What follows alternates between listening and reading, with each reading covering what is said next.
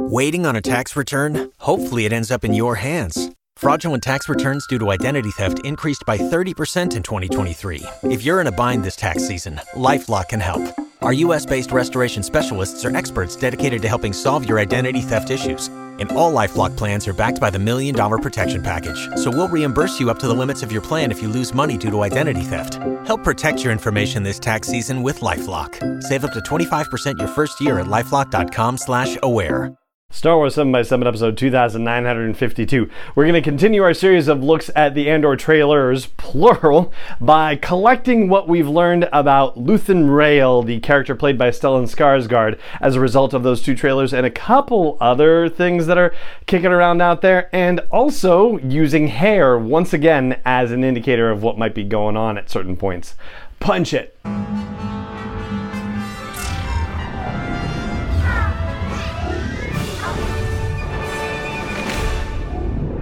Hey Rebel Rouser, I'm Alan Voivod and this is Star Wars 7x7, your daily dose of Star Wars joy, and thank you so much for joining me for it. So, Luthen Rael, as played by Stellan Skarsgård, appears to be recruiting people for a fight against the Empire. That much we know for sure because we see him recruiting Cassian Andor, we see him having a meeting with Saw Gerrera. But if we go by the idea that we talked about in yesterday's episode, which is that these first 3 episodes of the Cassian Andor series may be the ones we are seeing predominantly in the trailers because they like to show the earlier stuff first in these things, and considering that we see kind of different time periods in Cassian's life before we get to see him meet up with Luthen for the first time, it looks like we're actually seeing Luthen in multiple time periods as well.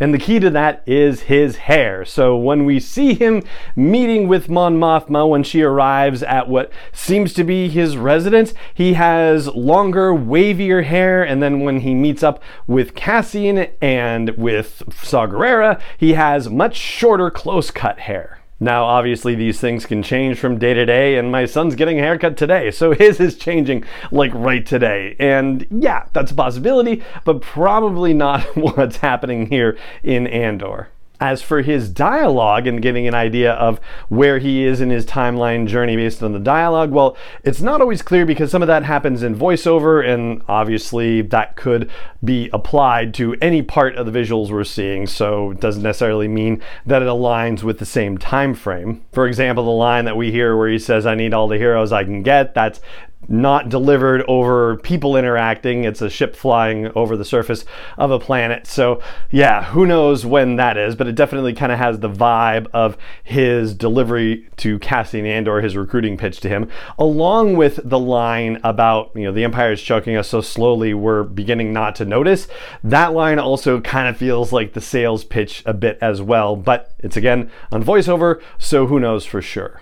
But the "you're slipping" line that's delivered by Clea, K-L-E-Y-A, right before the moment where Mon Mothma arrives, that line and then his response saying, "I'm not slipping, I've just been hiding for too long," and that happens over a different kind of scene, but it's probably coming from that same conversation between him and Clea, right? So you can kind of put that one together, and that definitely feels like it is, much earlier comparatively in the series. So in the 3 episodes, it would be before he eventually recruits Cassian Andor, but it seems like as a result of that conversation that maybe he's already thinking about rebellious stuff by the time he's meeting with Mon Mothma, or maybe it's a slipping of a different kind entirely, who knows.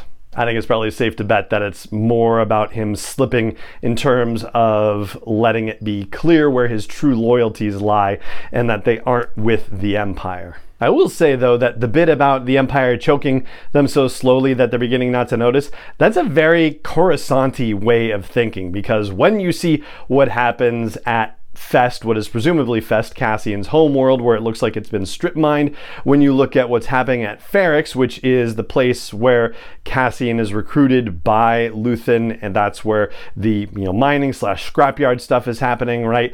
Nobody's looking at that and thinking the Empire is choking them slowly in there, right? That's a very Coruscant way of thinking. But to his credit, it seems like the course of the first 3 episodes, the course of him going to much shorter hair, seems like his journey brings him to a point of realizing that it isn't just about what's happening on Coruscant, that there are different things happening farther away from the galactic core, and it's more desperate and more dangerous. But despite that danger, as you go further away from the galactic core, there are more opportunities to generate the seeds of rebellion. And it certainly seems like Luthen is making his journey away from Coruscant and into, those outer reaches so he can help sow the seeds of rebellion. And by seeing him take on those TIE fighters and the TIE bomber and the arrestor cruiser, right, he certainly seems like he's also willing to get his hands dirty in this as well. So that right there is pretty much what we have learned about Luthen Rael so far as a result of the 2 trailers, and also a couple other little things, including a Lego set that was announced at Star Wars Celebration where we got some names of people and that planet Ferrix, right, which by the way is a brand new planet. There's a Phoenix, F-E-E-N-I-X, in Legends, but not a Ferrix, so that's a whole new situation as well. And that is going to do it for this episode of the podcast. It just remains for me to say thank you so much for joining me for it as always, and may the Force be with you wherever in the world you may be. Star Wars 7x7 is not endorsed or sponsored yet by Lucasfilm Limited, Disney, or 20th Century Fox, and is intended for entertainment and information purposes only. Star Wars, the Star Wars logo, all names and pictures of Star Wars characters, vehicles, and any other Star Wars related items are registered trademarks and/or copyrights of Lucasfilm Limited or their respective trademark and copyright holders. May the Force be with them. All original content is copyright 2021 by Star Wars 7x7. We hope you love it. Before Shopify, were you wondering, where are my sales at? Now you're selling with Shopify, the global commerce platform supercharging your selling. You have no problem selling online, in person, on social media, and beyond. Gary, easy on the cha-ching. Oh, sorry, but my Shopify sales are through the roof. Start selling with Shopify today and discover how millions of businesses around the world use Shopify to ignite their selling. Sign up for a $1 per month trial period at shopify.com/listen. Shopify.com/listen.